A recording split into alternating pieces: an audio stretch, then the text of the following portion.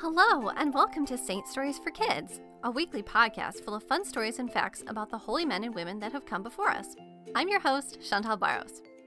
Saint Stories for Kids is brought to you by Shining Light Dolls. Discover award-winning Catholic dolls, books, toys, and more, passing on the faith through proven play-based learning. Catholic mom designed, Catholic kid approved. Visit www.shininglightdolls.com to learn more, and check out our new mini puzzles while you're there. Today we'll be telling the story of Saint Iphigenia of Ethiopia, whose feast is celebrated on September 21st. Iphigenia lived during the 1st century in Mesopotamia. Not much is known about her early life, but according to tradition, she was the beautiful daughter of Ethiopian King Aegyptus. Iphigenia heard the preaching of St. Matthew the Apostle and decided to consecrate her life to God and was given the veil by St. Matthew. She became the leader of a community of over 200 other women who also consecrated themselves to God and helped to spread the message of Christianity throughout her country. Now it's time for our story. Princess Iphigenia looked around at all the women of her community and smiled. She was so happy. The moment she had heard Matthew the Apostle of Jesus preaching, everything in her life had changed. Once she learned about Christ, she knew she had to live the rest of her life for him. Not everyone had been happy about her conversion. She was a princess after all, and giving that up for Jesus wasn't what other people had planned for her. But now, with her new Christian family, she couldn't be happier. Not far off, in a neighboring kingdom, a new king had just inherited the throne. Hyrtacus was a selfish, proud, wicked man, and now that he was the king, he wanted to choose a queen. He called for his royal advisor and asked him who was the most beautiful princess in all the land. "Well, Your Highness," the advisor began, "they say the most beautiful princess is Princess Iphigenia, but..."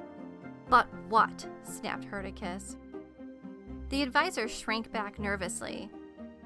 "But," he continued, "now she's one of those Christians, a close follower of that Matthew preacher guy, and she said she won't marry any man on earth." Hyrtacus stared at his advisor for a moment and then burst out laughing. "A Christian that won't marry any man on earth? Ha ha ha! How ridiculous! What kind of princess would say no to marrying a king? Who would say no to marrying me? Tell the royal messenger to go and find this Princess Iphigenia, with the message that I would like to make her the queen of this kingdom." "Very well, Your Majesty," the advisor said, and quickly left the throne room. The next morning, Princess Iphigenia was tending to the garden and enjoying the gentle morning birdsong when King Hyrtacus's messenger arrived. She stood up and smiled at the visitor as he approached on horseback. "Good morning," she called out. "How can I help you?" "Good morning," he replied. "I have a message for Princess Iphigenia from King Hyrtacus."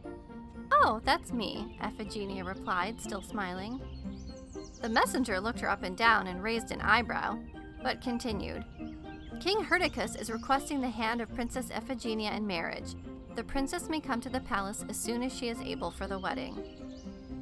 Princess Iphigenia wiped dirt from her hands onto her apron and replied, "That's very kind of the king to offer, but I must politely decline. I am already married to Christ." And with that, she turned and walked back into the convent. The messenger gulped, jumped back on his horse, and rode off to tell the king the news.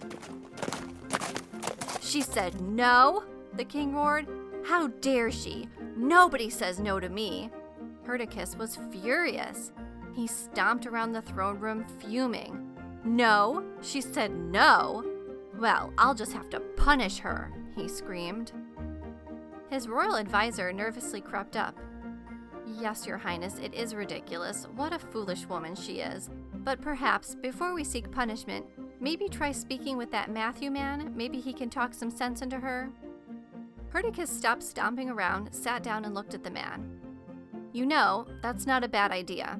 After all, she is just a woman. She will probably do as he says. Send the royal messenger to find this Matthew the Apostle and bring him to me." So the royal messenger went out again, this time to St. Matthew, and told him the whole story, and how the king wanted him to convince Iphigenia to marry him. Matthew thought for a moment and then said, "Tell your king to attend Mass tomorrow. I will see him there." When the messenger told the king what Matthew had said, the king felt victorious. He was sure that this meant Matthew would bring Iphigenia to church and marry them the next day. "Ha ha!" he laughed, slapping his advisor on the back. "Looks like we'll be having a wedding tomorrow." The advisor winced. So the next day, the king and his royal entourage made their way to the church of Matthew the Apostle. And at first, it looked like King Hyrtacus was going to get his way. Matthew began his sermon with a beautiful and long discourse on the nobility of marriage, how it was created by God in paradise and sanctified by Christ. But then, much to the king's horror, Matthew continued after a long pause and said, "Marriage is good, but stealing another person's spouse is a crime. And if stealing another man's wife is a horrible crime, how much worse is it for King Hyrtacus, only an earthly king, to try to steal a spouse consecrated to Almighty God himself?" These words sent Hyrtacus into a wild rage. He ordered his men to kill Matthew, and they left the church in a fury, hell-bent on punishment and revenge. But Matthew's death wasn't good enough for the evil king. He was thirsty for more revenge and ordered his men to go and burn down the convent of St. Iphigenia and her community. Men on horseback with torches surrounded the convent and set it ablaze. The women were terrified. They ran from door to door, but the evil soldiers had set every door and window on fire, and the building was engulfed in flames. Princess Iphigenia fell to her knees and prayed, and in a vision she saw that her dear friend, protector, and teacher Matthew had been killed. In a loud voice she cried out to her friend in heaven, "Matthew, you respected my choice to be a nun.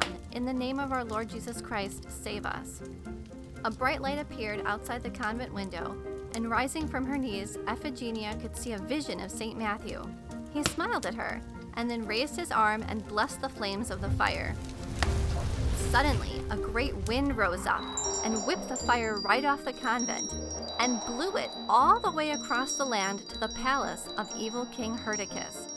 The palace of the evil king burned to the ground, and not long after, his reign was ended.